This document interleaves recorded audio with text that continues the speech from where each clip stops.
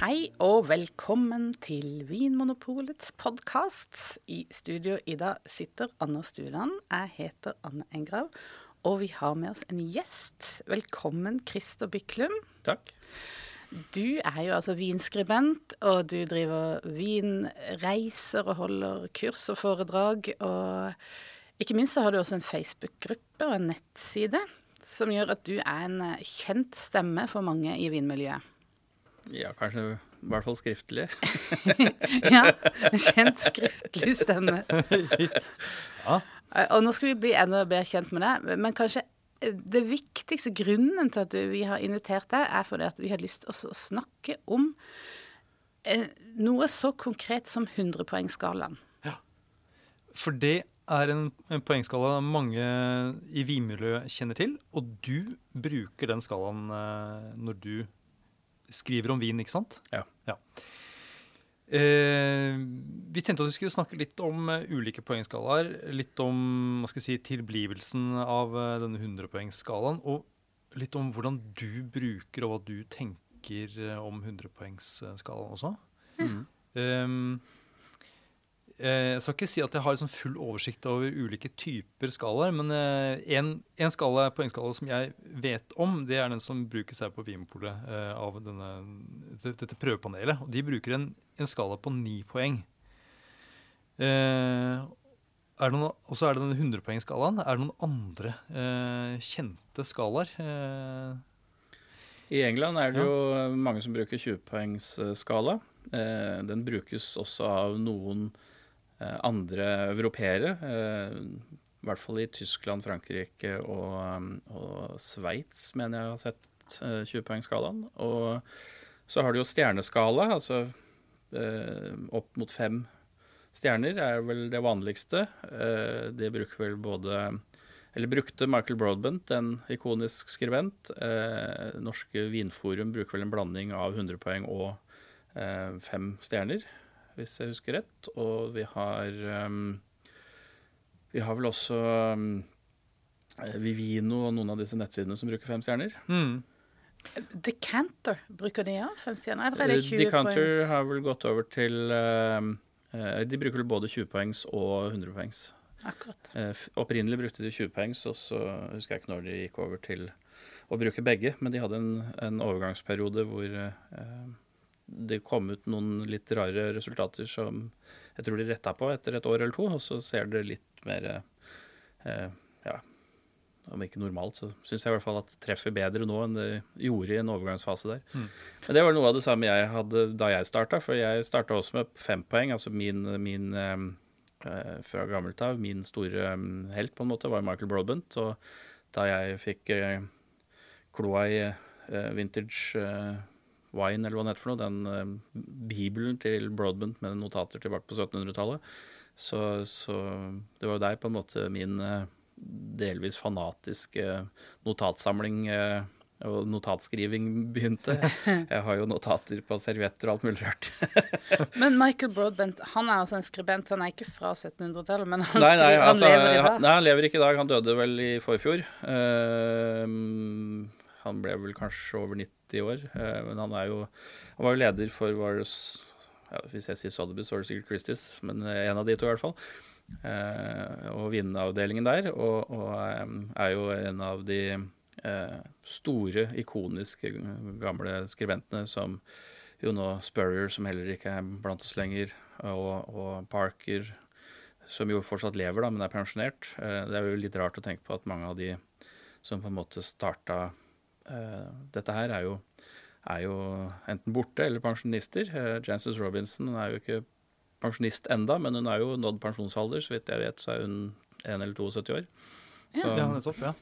Ja, men det er interessant det du sier med alder og sånt nå, at det begynner å bli en stund siden disse ulike typen poenggivning dukket opp, eller er det sånn at man hadde at man satt poeng på vin før andre verdenskrig, eller enda lenger tilbake? Holdt man på dette her på 1800-tallet for eksempel? Så vidt jeg vet, nei.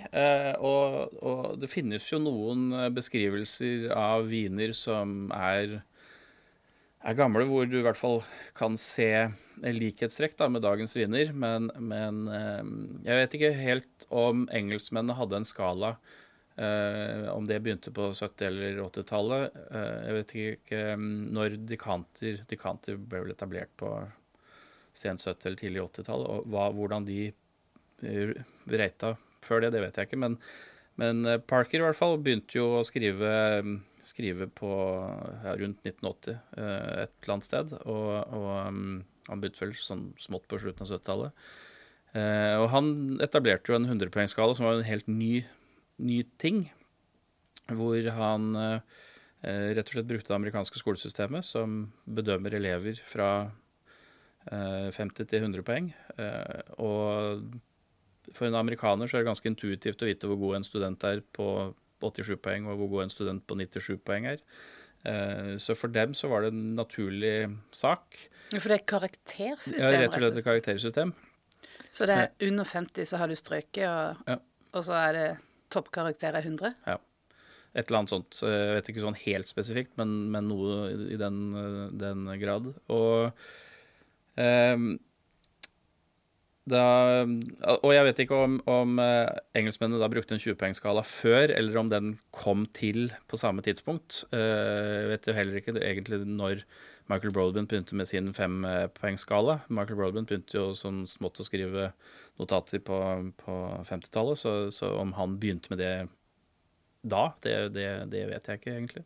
Man kan liksom bare gå ut ifra at de som drev med innkjøp av vin for eksempel, hadde et eller annet system der de kunne kategorisere viner eller lage et sånt form for hierarki. Men ja, de var jo differensierte på et eller annet vis. Ja. Og da kan vi jo igjen tilbake. Jeg var ikke klar over at Vinmonopolet hadde en 9-poengsskala. Når begynte Vinmonopolet med den? Det var prøveinstanser som begynte med det, og det var vel ja. Jeg er usikker om det går helt tilbake igjen til 1930-tallet, eller om det er noe som dukket opp i liksom den moderne varianten som var på slutten av 80-tallet. Jeg tror det er den profesjonaliseringen av på en måte sensorisk prøveinstans som laboratorium, på en måte. Men for det første, er det rene tall? Kan du ha 9, eller 8,5? Ja, det er et panel på 5 dommere. Ja. Og så de må da gi en ren karakter. Det er ikke noe mulighet for å gi altså 8,5 for eksempel. Nei. Men så blir det jo et snitt. Ja. Og da får man jo desimaler. Ja. Og er det altså, har du bestått også på 1? Nei, det er en feilvare på en måte. Ja. For det er jo noe av det som mange blir litt forvirret over med 100-poengskalaen, og for så vidt 20-poengskalaen er jo at det er jo ikke en skala fra 0 til 100, eller fra 1 til 20. Så vidt jeg vet, så er det jo 9 eller 10 et eller annet sted, som på en måte er en drikkbar vin på 20-poengskalaen, og du må vel opp på rundt 60 poeng for å ha en drikkbar vin på 100-poengskalaen. For det er jo ikke noe under 50. Det er ingen vin som er 49. Nei, som jo er litt forvirrende. Men fortell litt om denne oppbygningen av 100-poengskalaen. Hva er som går disse intervallene i? Ja, nå bruker jo forskjellige skribenter den litt ulikt. Noen er jo veldig, veldig generøse og gir ganske kommersiell vin 90 poeng, og andre er jo superstrenge og gir virkelig fantastiske viner, kanskje knapt nok 90. Så den brukes jo forskjellig og individuelt fra hver eneste skribent og eller publikasjon, hvilket jo også kan være litt forvirrende, men man ser jo at mange havner i nærheten av hverandre. Men altså, da jeg begynte, det jeg synes var vanskelig, jeg begynte jo å bruke de 5 stjernene som Broadbent gjorde. Jeg hadde jo noen av disse gamle bøkene og har det fortsatt til Parker, men jeg synes det var jeg var mye mer enig med Broadbent og den mer klassiske smaken, og synes Broadbent har gjort og det synes jeg kanskje fortsatt, at han gjorde mindre altså han var på en måte ikke så voldsom da i utslagene som Parker kunne jo noen ganger være ekstremt streng med viner som har vist seg å være egentlig veldig gode. Og så kunne han være ekstremt generøs med viner som i hvert fall noen av oss kanskje ikke syntes var like gode. Men du tenker det var litt med skalaen han brukte det som Ja, altså jeg tror han brukte den litt sånn ekstra for å litt dramatisk? Ja, litt mer dramatisk på en måte, og det tror jeg kanskje også noen av de amerikanske publikasjonene særlig kanskje tidvis fortsatt gjør. Det kjenner meg litt igjen i, det der. Ja, fordi at det litt sånn at det plutselig blir veldig hype, og så det litt sånn når du smaker på den vinen, ja, men var dette en 97 poenger? Altså den god, men kanskje jeg vil gi den 93 poeng.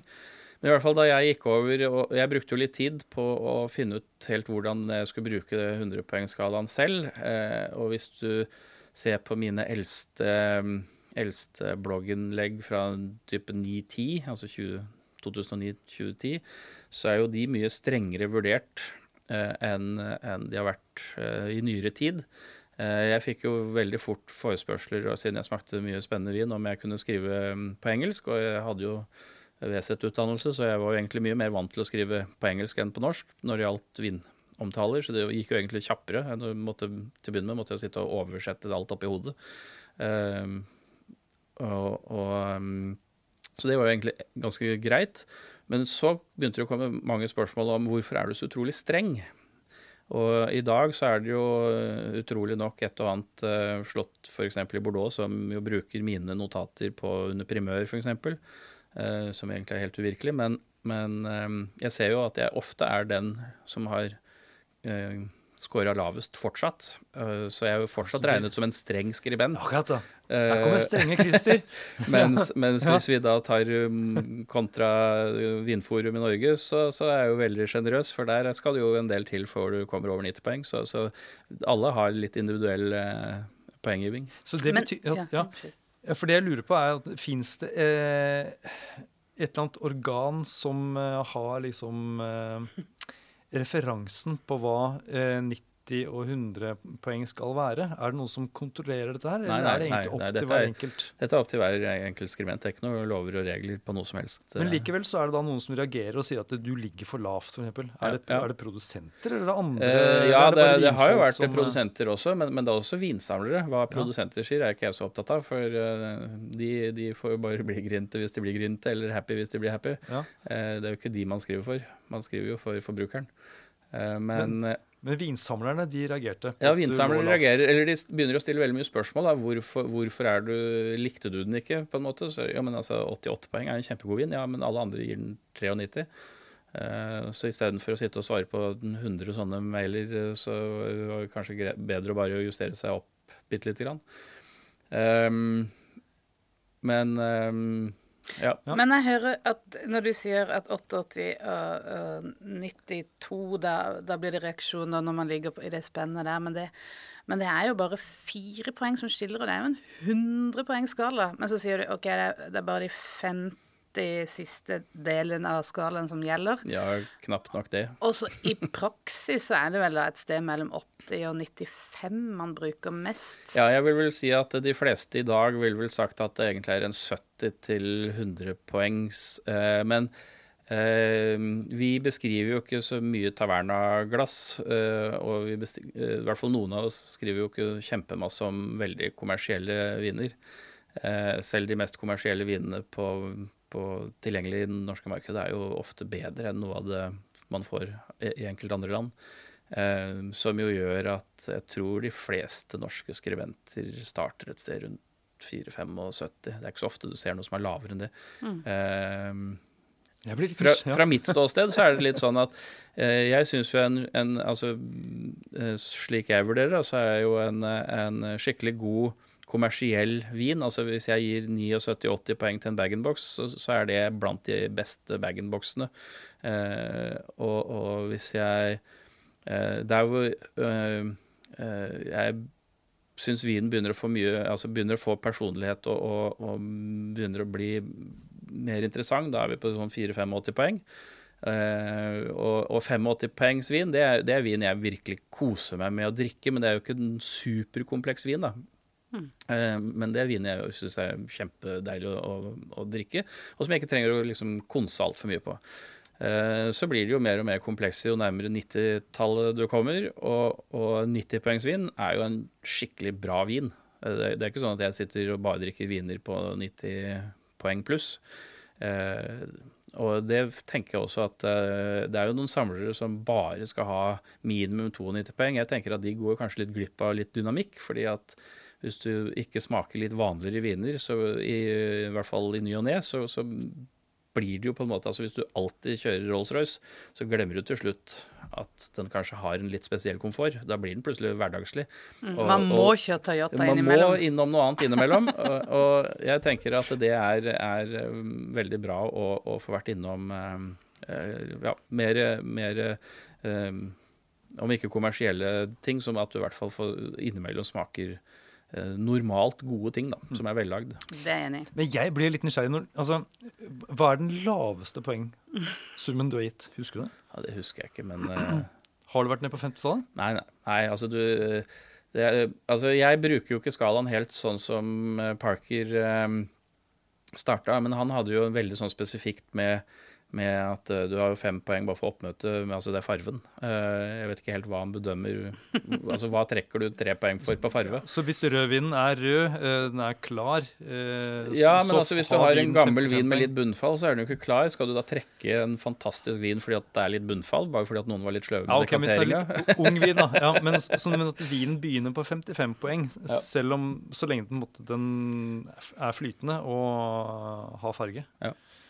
Og så, men så hvis en vin som får 60 poeng, hvordan vil du beskrive en sånn vin? Hva er det på en måte? Den vil antageligvis være rimelig skrinn og tynn og grønn og umoden og ubalansert i de fleste bauger og kanter. Ja. Har den feil? Er det noe sånne det er vel ikke utenkelig at det kanskje er noe brett og litt annet kødd bak der, ja. Altså sånn, hvis du er på en skikkelig sånn landsbytaverna i Hellas, hvor vinen er lagd av den enøyde tanta til broren til han som driver restauranten, oppe i bakken bak huset, som ligger nedenfor søppelfyllinga. Da er jeg solgt. Ja, den tar du to av. Og når du får noe hvor du liksom rygger, selv bananfluene finner ut at det tar et annet glass, da er vi vel rundt 60 poeng, tenker jeg. Ja, for det er jo interessant at det er jo fruktfluer heter det vel. En mye større skala for de dårlige vinene enn for de gode. Det er et paradoks. Ja, det er egentlig helt utrolig. Jeg hadde en interessant debatt med Lisa Perotti Brown her for ikke så lenge siden, hvor altså, hvem er det? Det er hun som nå har det jo vært så mange arvinger etter Parker etter hvert at hun har jo gått ut og startet sitt eget hun også. Men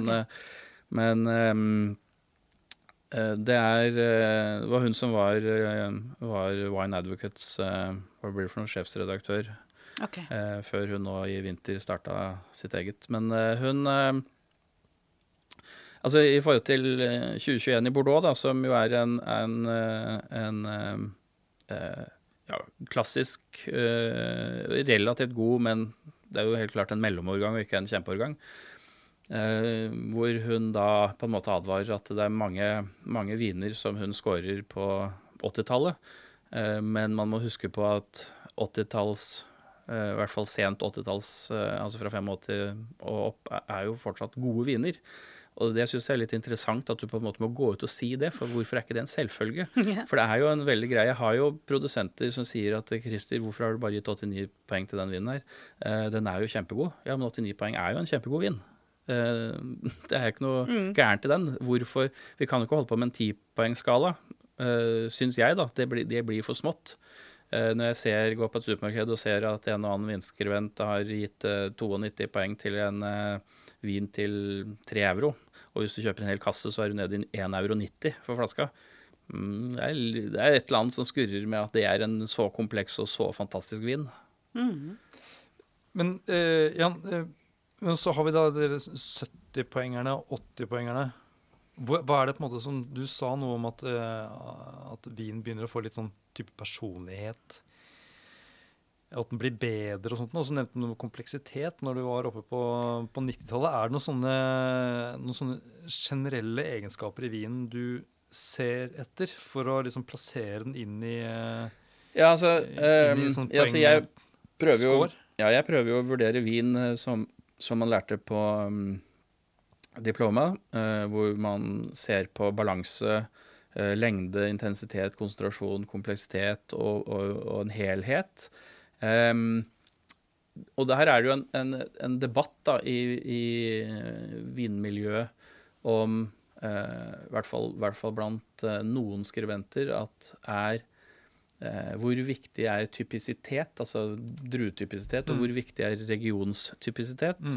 Og der det jo noen som kanskje scorer strengere hvis man finner at en vin mangler områdetypisitet, men for meg det litt, hvis vinen fortsatt knakende god, så tenker jeg at det kanskje ikke spiller så stor rolle, fordi at hvor mange av sluttbrukerne egentlig som har en soleklar idé om hva som en côte rôti fra det terroiret på en måte, eller en viss produsent, altså hvor mange det som har et så klart bilde av hvordan den typisiteten og det kan det være, ja, jeg tenker at, og noen ganger så det jo enkelte produsenter som har fått, hva skal jeg si, definere en stil også i et vinområde. Det jo ofte mulig å lage mange flere ulike typer eller stiler vin i samme område. Ja, altså vi ser jo det at i visse områder hvor du opprinnelig hadde en ikonisk produsent, hvor du har hoppet på og blitt et stort vinområde rundt etterpå da,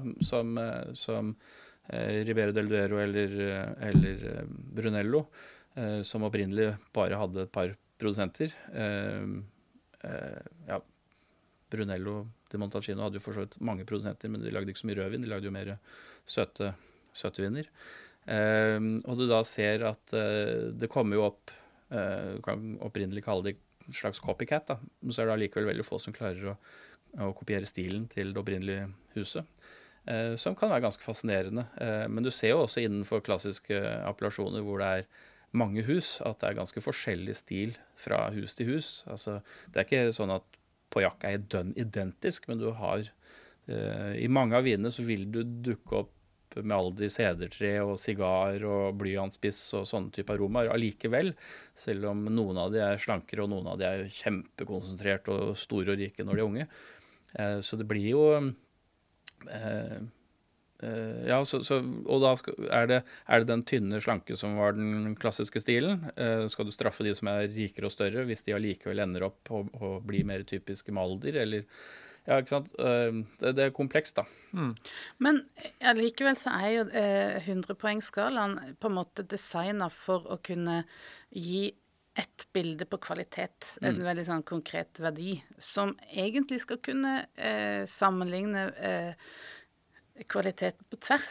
Så en hvit Chardonnay på 88 poeng skal være på en måte like god som en rød Bordeaux på 88 poeng. Altså det skal være noe sånn kvalitetsverdien du måler, det ikke ja, liksom? Altså igjen så det jo forskjell.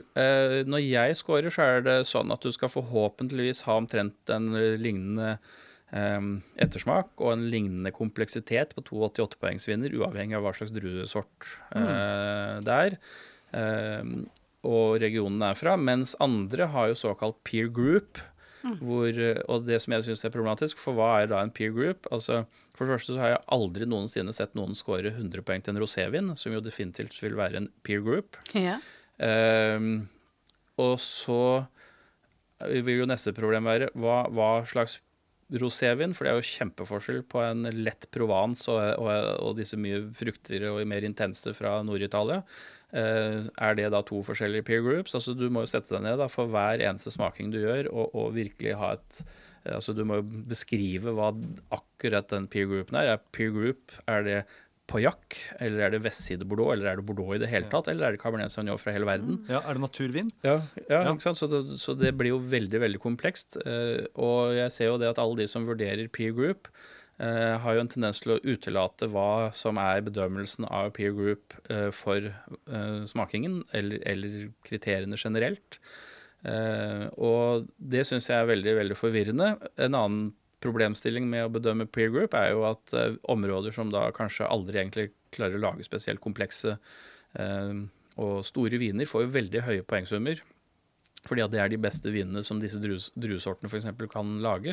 Men det fortsatt ganske ordinære viner. Det interessant. Og når du da ser at dette 93 poeng, og så måler du den opp med en Grand Cru fra Burgund, eller en førstevekst eller annenvekst fra Bordeaux, så blir det jo veldig, veldig snåle utfall, hvor de aller fleste vil se at det en helt annen kvalitet på de siste kontra det første. Men det klart, det booster jo salget ditt, og det får jo navnet ditt på alle vinhyller og alle importører slipper. Da. Så det jo veldig pluss for en skribent å være veldig generøs og ha sånne unnskyldninger i anførselstegn på peer group blant annet, for å kunne gi veldig høye poeng. Ja, har du noen andre eksempler på vinområder eller vinstiler hvor liksom hvor potensialet ikke godt nok til å få egentlig superkvalitet? Det jo masse druesorter som kan lage en helt kurant vin, men det jo en grunn til at vi har ikoniske druesorter, og det jo ikke enormt mange av de.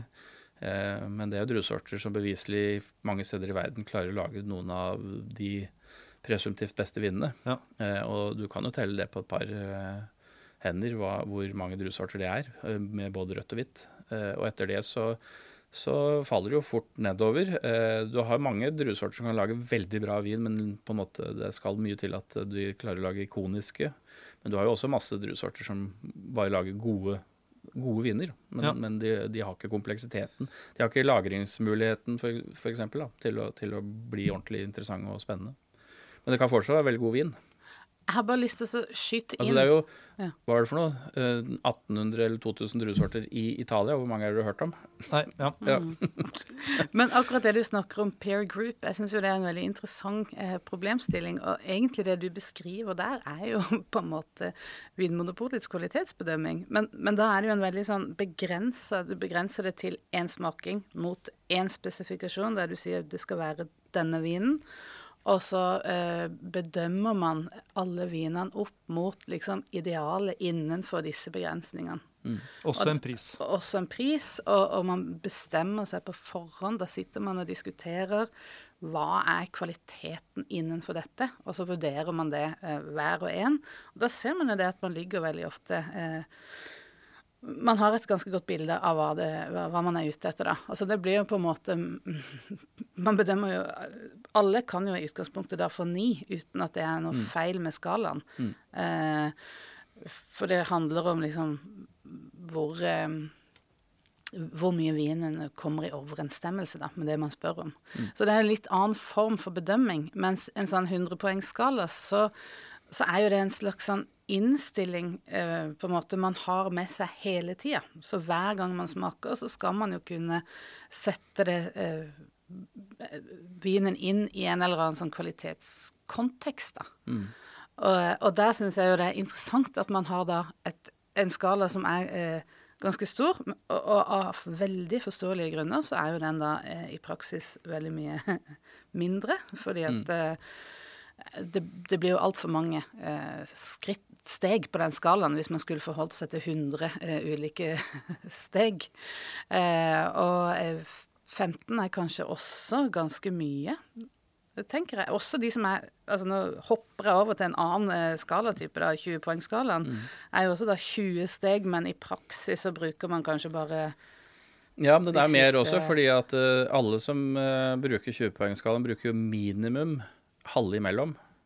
Ok, ja. Da har du 19,5 og noen av de bruker jo også kvarte, så det jo noen hvor du får 16,75 poeng. Ja, ikke sant? Så da vi tilbake til det. Men det altså det var jo ikke sånn at jeg gikk og bare hoppet fra 5-poengs eller 5-stjerners-skalaen til Broadbent til 100-poengsskalaen. Jeg begynte etter hvert å smake mye vin, og til å begynne med så var det veldig enkelt, men i hvert fall 3 stjerner, 5 stjerner, 4 stjerner, og så videre. Og så ser man jo plutselig at, ja, men denne vinen jo bedre enn den 3-stjerneren jeg hadde, men den jo ikke så god som den 4-stjerneren. Så ble det plutselig 3,5 stjerner, og det endte jo opp med at jeg hadde sånn 3,5 pluss pluss, og 3,5 minus minus, og 4,5 pluss, og ja, ikke sant? Så det ble jo bare utrolig komplekst og veldig forvirrende til slutt. Og det var jo da jeg skjønte at jeg kanskje heller skulle dra i gang med, eller prøve å finne ut av hvordan 100-poengsskalaen fungerte, for da hadde man jo litt mer, altså 5 jo veldig lite, altså vin jo så komplekst og så variert at det jo veldig, veldig lite. Og så det, altså poengskalaen har selvfølgelig en svakhet ved at, og så tror jeg kanskje at mange tar den veldig, veldig seriøst, og på en måte ser på det som en ekstrem fasit.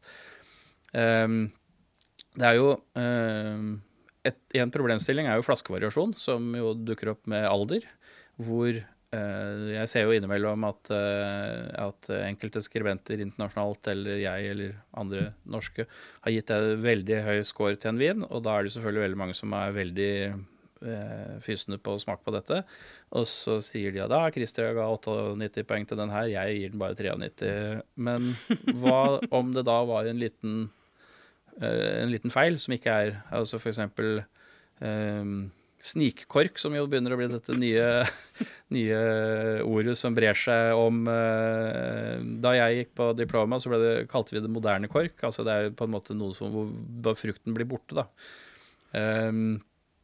Men snikkork egentlig et bra ord, fordi at det noe som sniker seg inn på deg, og det ikke så lett å oppdage. Jeg aner ikke hvor mange smakinger jeg har vært på med meget, meget kompetente smakere, hvor man snakker om at den vinen her litt tørr i finish, og den her mangler et eller annet, og så det jo ingen, altså da sitter jo på en måte det du kan kalle de mest erfarne menneskene i landet rundt bordet og smakt på vin.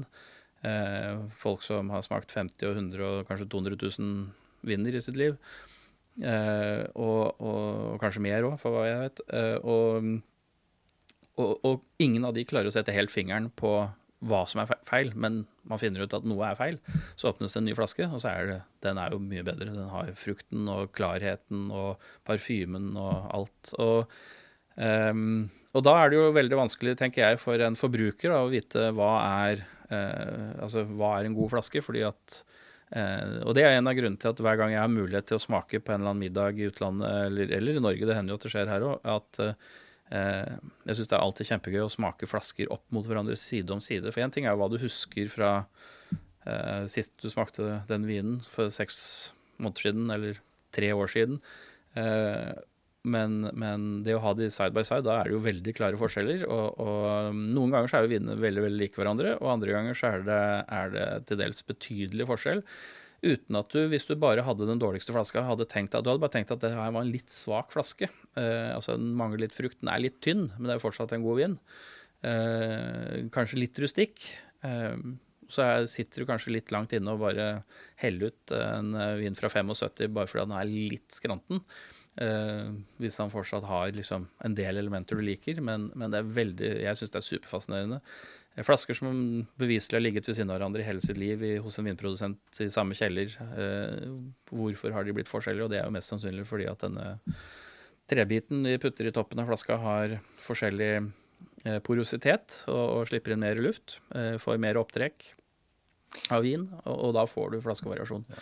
Og det gir jo også poengsum, og det eller kan jo gi poengvariasjon. For det andre jo også at hvis du beskriver 5 viner fra Pauillac, som i samme kvalitetsnivå, så vil du jo gjerne se at de notatene ganske like hverandre. Så det liksom, det solbær, og det fat, altså vanilje, krydder, hvis de har fått litt alder, så det gjerne noen tobakkstoner og så videre, og du vil få fryktelig like notater, og uten da 92 poeng, 91 poeng, så blir det veldig vanskelig for forbrukeren å gå inn og skjønne at det litt kvalitetsforskjell. Det liksom samme med, altså du kan ta det til bil da, hvis du kjører en Toyota. Hvis du kjører en BMW 5-serie for eksempel, så det jo forskjell på en 520, en 525 og en 530. Selv om bilene i utgangspunktet ser dønn identiske ut, så det jo litt forskjell på motor og litt sånt. Ja, det prøver mannen min å innbille meg om, men jeg usikker. Men dette her interessant, fordi dette med flaskevariasjon, spesielt på utviklet vin, men som vi også opplever noen ganger på helt ung vin også, gir jo en usikkerhet da, når det gjelder bedømmelse av vin, i hvert fall hvis man bare har prøvd en flaske. Og så spørsmålet liksom, hvor mange flasker må det egentlig smake av vinen sånn at du sikker på at du får smakt den korrekte flaska, eller den beste flaska. Så hadde det vært en idé å ha en form for å angi en usikkerhet rundt en poengscore. Skulle man egentlig hatt en sånn slingringsmål på, pluss minus 2 poeng, for eksempel? Er det en det er jo det vi gjerne gjør på primør, da. Altså, i hvert fall for min del, så er det jo, altså, hvis jeg vurderer en vin til 92 til 94 poeng, så det er 93 poeng jeg tror den kommer til å være. Og så fordi at det er en fatprøve, så lar jeg den få en mulighet opp. Og sannsynligheten for at noe kan gå dårligere underveis er jo absolutt også til stede, som gjør at den også får en ned. Men samtidig så er det jo viktig å få smakt vinen igjen etter at den har havnet på flaske, fordi at da er den jo ferdig, da får man jo ikke gjort noe mer med den, og da kommer det jo ett poengsum, som er det man mener. Altså, og der er det ulikt igjen. Jeg prøver jo å bedømme der jeg tror den havner. Så hvis du ser en 2016 eller 2019 Bordeaux på 93 poeng, så vil nok ikke de fleste, inklusive meg, synes at det var en superdeilig vin å drikke akkurat nå. Men forhåpentligvis så havner den på det om 15-20 år, når den på en måte har fått kompleksiteten fram og det hele. Og det er jo det jeg prøver å bedømme, som jo selvfølgelig ikke er så innmari enkelt, men det er det jeg prøver å bedømme. Så jeg kunne kanskje hatt en slags sak hvor jeg hadde, for det er det jo et par publikasjoner som har gjort, blant annet Tasting Book, det er jo at de har jo en nå-poeng, og så har de fremtidig kvalitet, sånn at de kan jo dømme en vin 88 poeng nå, og 93 poeng, fordi at den gir ikke så fryktelig mye nå. Men det er for meg nesten sånn der krystallkule. Men når du har vært på entreprenørsmakinger og gitt et intervjual på ca. 3 poeng, og så smaker den ferdig vin igjen, pleier det å stemme? Pleier det å være Ja, det stemmer. Veldig ofte, ja. Altså, det sjeldne er noen store utslag. Utslagene kommer jo egentlig ofte senere igjen når flaskevariasjonen begynner å dukke opp, som jo garantert kommer, på en måte. Og litt sånn innenfor det samme, er det samme poeng du setter når du smaker åpent og når du smaker blindt? Ja, jeg setter samme poeng. Altså, jeg bedømmer jo vin. Altså, nå har jeg gjort det så mange ganger at det er jo litt intuitivt, så jeg sitter jo ikke og går ned og sier at det var 6 poeng for farve, 5 poeng for farve, 7 poeng for lukt, 12 poeng for smak. Altså, det er jo, man har jo bare et sånn helhetsbilde.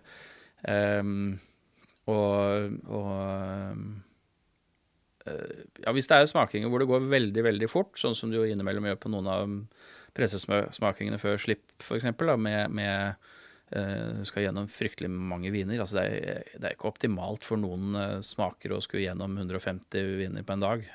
Det er mye konsentrasjon,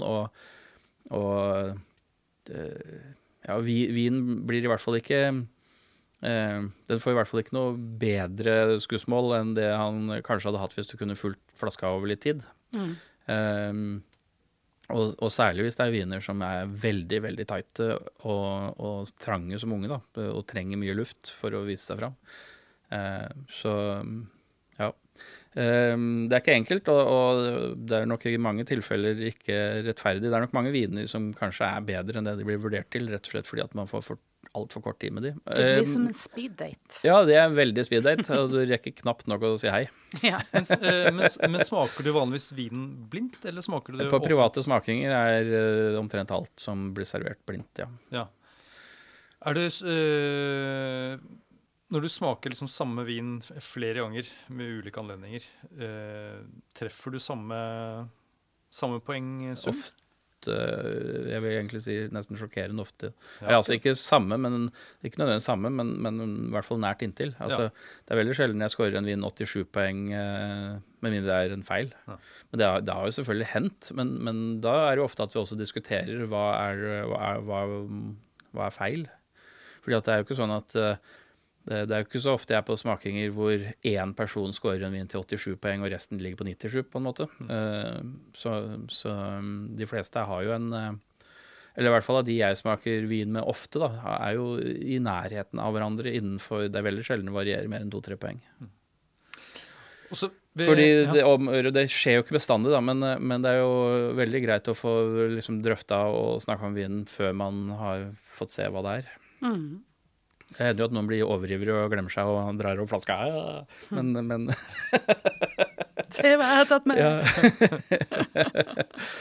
Og så snakket du litt om potensialet for kvalitet. Er det sånn, og er det noen vinstiler som dominerer fra 90 til 100 poeng? Er det noen sånne typiske vinstiler som det er mange av der, og noen vinstiler som man ikke ser så mye av? Ja, igjen, på de øverste 10? Altså for det første så er det jo selvfølgelig visse vinregioner som vil ha veldig mange høye poengsummer, rett og slett fordi at det er vinregioner som har veldig mange produsenter som lager høykvalitetsvin. Hvis du har et vindistrikt hvor det er 30 produsenter, så vil jo de selvfølgelig ha langt færre 90-poenger pluss enn det Bordeaux har med 8000 produsenter, hvor i hvert fall 150 av det er rimelig gode kvalitetsprodusenter, eller Burgund, hvor en og samme vinmark kan ha 25 forskjellige produsenter som alle lager i hvert fall relativt bra vin da, fra en Grand Cru, for eksempel. Og igjen, hvis du har små produsenter, sånn som Burgund ofte har, hvor du da kan ha en vinmark som er kjempebra, med 30 forskjellige produsenter, så vil det være kanskje 30 viner da, som får fra 92 til 97 poeng en gitt årgang. Hadde det vært en produsent som hadde hele vinmarken, så hadde det bare vært 1 poeng fra den vinmarken, ikke sant? Ja, sånn sett så blir det jo mange av disse klassiske vindistriktene som får veldig mye omtale og mye poeng, samtidig som det er også litt på grunn av oppbyggingen på stedet. Ja, fordi du snakker om at en ting er at det er mange produsenter i et område, og da øker sannsynligheten for å få høy poengscore. Ja. Men det er jo en teoretisk mulighet at alle produsentene lager dårlig vin, det for eksempel. Det er absolutt også. Det er jo vindistrikter hvor alle lager ganske ordinær vin. Ja, for det jeg lurer litt på her, er det noen egenskaper i vinene, altså vinstiler, som er typisk for de vinene som får 90-100 poeng. Er det mulig for en vin uten fatpreg, for eksempel, eller uten opphold på fat, å få 95 pluss? Ja, det er i hvert fall Rieslinger som får det. Men av rødvin, for eksempel? Nei, det tror jeg kanskje er vanskeligere. Så det handler egentlig litt om stil også, ikke bare... Ja, men det har også litt med at det er jo ikke så... Altså når en vinprodusent har en høykvalitetsvin, så vil de jo gjerne at den skal ligge en del år på fat. Nå er det jo selvfølgelig noen som bruker gamle fat, som ikke gir så mye eller knapt nok gir noe særlig tresmak, eller altså spor av eik, men hvis du har en vin som bare har vært på ståltank, så er jo den nesten alltid en rødvin, er nesten alltid en ganske enkel vin. Altså de mangler jo, de er jo litt uslipte tanniner, fordi at de har jo ikke vært gjennom mikrooksidasjon og disse tingene som på en måte sliper ned strukturen litt da. Så det er jo noe med at de fleste høykvalitetsviner i verden har jo faktisk vært på fat. Det som jo er en trend er jo helt klart at nye fat og den veldig vanilje-toast-preget går jo veldig ned. Det er jo stadig færre produsenter som bruker 100% nye fat, så sånn sett så er jo fatbiten er jo kanskje mindre viktig enn han var, men at det er... Jeg klarer ikke å komme på noen vin på stående fot som er en høykvalitetsvin som ikke har vært på fat, selv om det sikkert er noen, men i hvert fall gamle fat i det minste. Men tror du det er noen kanskje som har vært på sement da, i lang tid. Det er mulig, men jeg kommer liksom ikke på noen her og nå som er produsert på den måten. Men tror du det er mulig at de vinene som Parker i sin tid ga 100 poeng, at hvis de hadde blitt smakt i dag, så ville de blitt vurdert lavere kvalitet, at det var en litt sånn stil som man ble mer begeistret for tidligere som nå, så det det der med kvalitet kanskje ikke helt sånn statisk. Nei, og det det jo ikke, og det har det jo egentlig aldri vært. Vi har jo en episode hvor Jancis Robinson og Robert Parker var dypt uenige om en og samme vin i en og samme årgang. Og ganske forskjellige synspunkter, hvor Parker, om han ikke var på 100, så var han i hvert fall tett opp til. Og etterpå klokskapen lys, så ligger vel de fleste vinsamlere og vinskribenter et sted imellom de. De er ikke fullt så strenge som Jancis kanskje var, men de er heller ikke så generøse med den vinen som Parker var.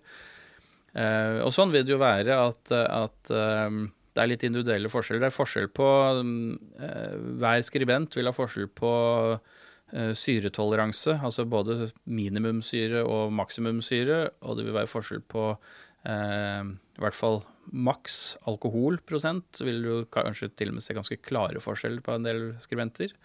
Men der vil du se stor forskjell på vinsamlere også. Du kan jo sitte med 10 vinsamlere rundt et bord, hvor noen synes en vin er skikkelig alkoholrik, og andre synes at det er ikke noe problem. Og det vil være forskjell på hvor mye tanniner folk liker.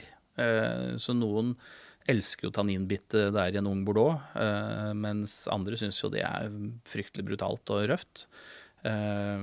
Noen elsker jo at en burgunder er sånn lett og lettbeint og eterisk, mens andre synes det blir bare tynn saft. Så dette vil jo hver forbruker også ha et individuelt syn på. Så det er jo å finne den eller de skribentene som er nærmest deg. Og jeg tenker at det skal vel kanskje noe til også, og hvis du har favorittområder som Riesling og Pinot Noir og Nordrån for eksempel, skal det jo litt til at du finner en skribent som klarer å dekke alle de perfekt for deg, for det er sannsynlig at du kanskje i hvert fall på ett av områdene må finne en annen skribent. Ja, men det er jo et godt råd til hvordan man bør forholde seg til disse poengsummene som summer der ute, at man må finne en skribent eller anmelder som du er litt enig i, at dere har litt den samme, hva skal jeg si, smaken. Ja. Og så er vel litt viktig at du også vet litt om hva slags vintyper du liker, at det ikke gå etter poengsummen i seg selv, men gå etter en vintype du liker, og så kan du kanskje begynne å sortere på poengsum. Ja, det tenker jeg også, og så skal man være klar over at veldig mange nordmenn er jo mye mer glad i syre og friskhet i vin enn det mange amerikanere er, som vil ha det større og søtere. Og vi ser jo det at norske, altså jeg snakker jo innimellom med utenlandske skribenter som sier at de ikke føler at de har noen sånn veldig påvirkningskraft, mens i Norge så ser vi jo helt klart at når enkelte skribenter omtaler enkelte ting hvor de kanskje har et ry på seg for at dette kan de, og mange er enige, så er jo vinene borte på no time på polet. Og det har jo selvfølgelig også med at hvor mange mennesker er vi? 5 millioner eller noe sånt. Du kan tusle inn og bestille på den samme nettsiden da. Altså i England så må du jo finne ut hvem er importør, hvem er butikken og så videre. Så. Det er for lett tilgjengelig, rett og slett. Ja, jo, men det er jo veldig lettvint, fordi at her er det et sted å gå, ikke sant? Og det gjør jo også at du får en påvirkningskraft. Altså at en vinskribent i New York når 5 millioner mennesker skal faktisk litt til. Men egentlig er det ikke egentlig bare å se på prisen? Er det ikke den som til syvende og sist sier noe om kvaliteten? Nei, ikke nødvendigvis. Du har jo viner som har bra score og ikke koster veldig mye, og så er det viner som har høy score eller lav score og koster kjempemye. Det er jo, noen vindistrikter kan jo ta betalt for at det står et navn på etiketten, ja, det meste av Burgund har jo havnet der, hvor det koster jo etter hvert blod å kjøpe en vin fra Vaughan Romanée, selv en vanlig village koster jo nå fort en tusenlapp eller mer. Men hvis man da er en anerkjent vinskribent som mange følger, og man får servert en serie blindt, og man gir med god begrunnelse en veldig dyr og anerkjent vin ganske lavt score, vil det være verst for vinen eller for vinskribenten? å si det sånn på den måten. Det kommer vel an på. Hvis alle som smaker vinen er helt uenige med vinskribenten, så er det nok verst for vinskribenten. Ja. Hvis de som smaker er enige med vinskribenten, så er det nok verst for vinen. Ja. Nei, men altså, det er jo som med den kunden som går inn da, og kjøper en flaske som kanskje har da, en snikkork, hvor du ikke egentlig merker at det er noen feil, men du bare synes dette var stusslig. Går jo aldri og kjøper den vinen igjen. Og det er nok litt sånn for en vinskribent også, at hvis forbrukeren aldri, altså hvis du aldri treffer på en måte, så er det nok out of business også. Så det er nok en fellesnevner der, at du må være på ballen. Siden du har så mye erfaring med å sette poeng i sånn 100-poengskala, er det hvis du skal gitt noen råd for de som har lyst til å begynne å bruke 100-poengskalaen, hvordan skal de gå fram? Har du noen sånne enkle råd og tips? Ikke egentlig, fordi at for meg så er den intuitiv, men jeg ser jo det at når folk det er i hvert fall noen som publiserer da, på God Vin, som jeg driver på Facebook, og der er det jo innimellom noen som skriver at farve for så mange poeng, lukt for så mange og så videre. Det er nok en måte å gå fram på.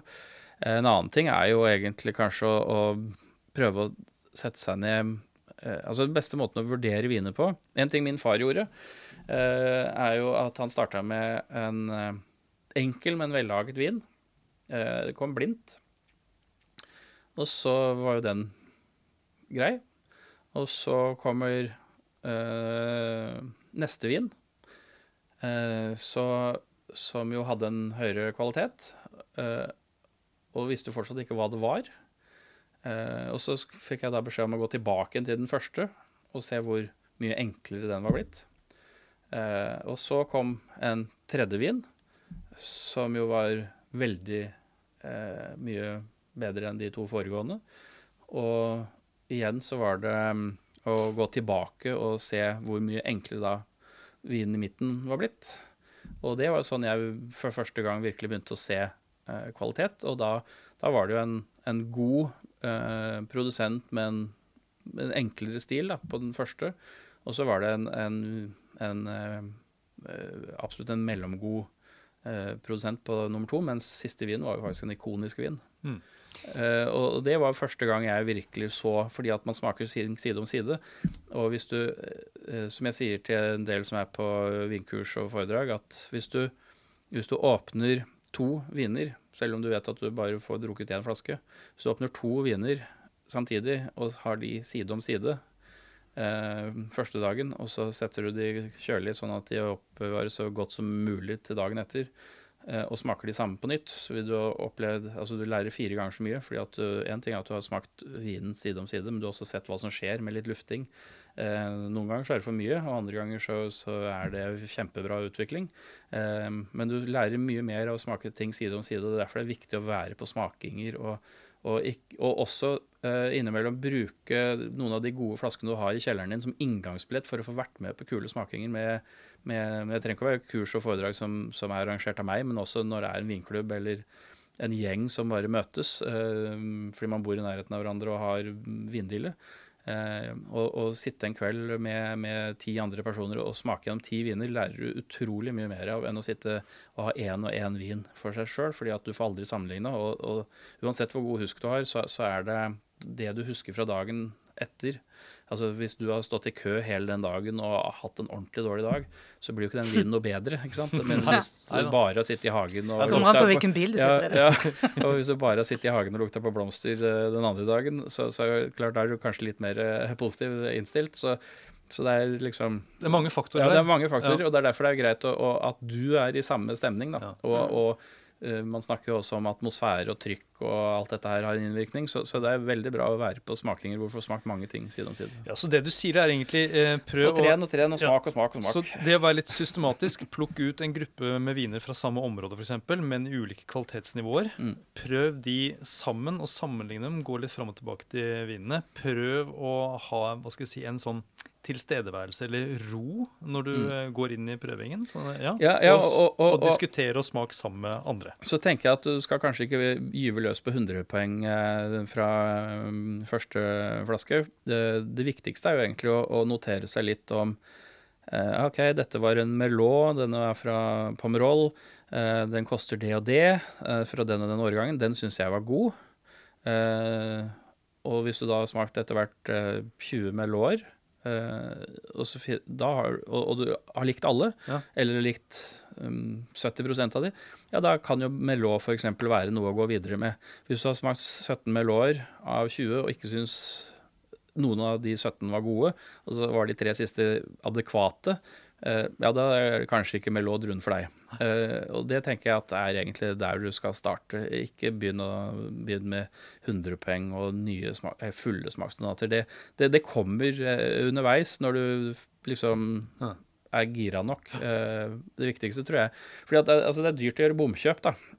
Og det er jo litt av det som jeg holdt på å skulle si greia med skribenter, det er jo at du forhåpentligvis ikke skal gjøre bomkjøp, i hvert fall hvis du finner den skribenten som du ofte er enig med, men du må gjøre bitte litt grann jobb selv også, for det er veldig kjedelig, og sånn som nå går man inn i ferien, ikke sant? Hvis du kjøper inn 14 flasker, for du skal være 2 uker på hytta, og skal ha en flaske vin hver dag, og det viser seg at alle de var bomkjøp. Det er ganske kjedelig. Det blir en traurig ferie.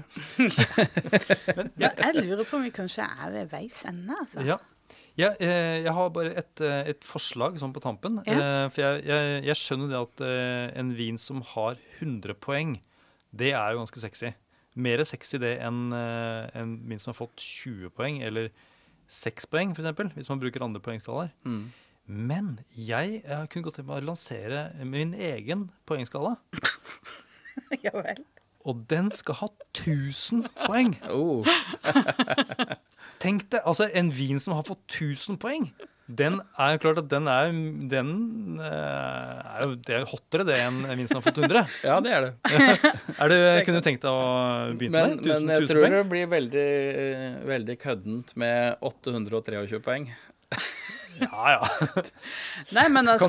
Kan du runde av at nærmeste tiger? Jeg vil bare si tusen takk for i dag. Det var veldig gøy, og personlig holder jeg meg til terningkast. Takk for at du hører på Vinmonopolets podcast. Har du forslag til et tema i podcasten? Send mail til podcast@vinmonopolet.no. I tillegg svarer kundesenteret deg på e-post, chat og telefon.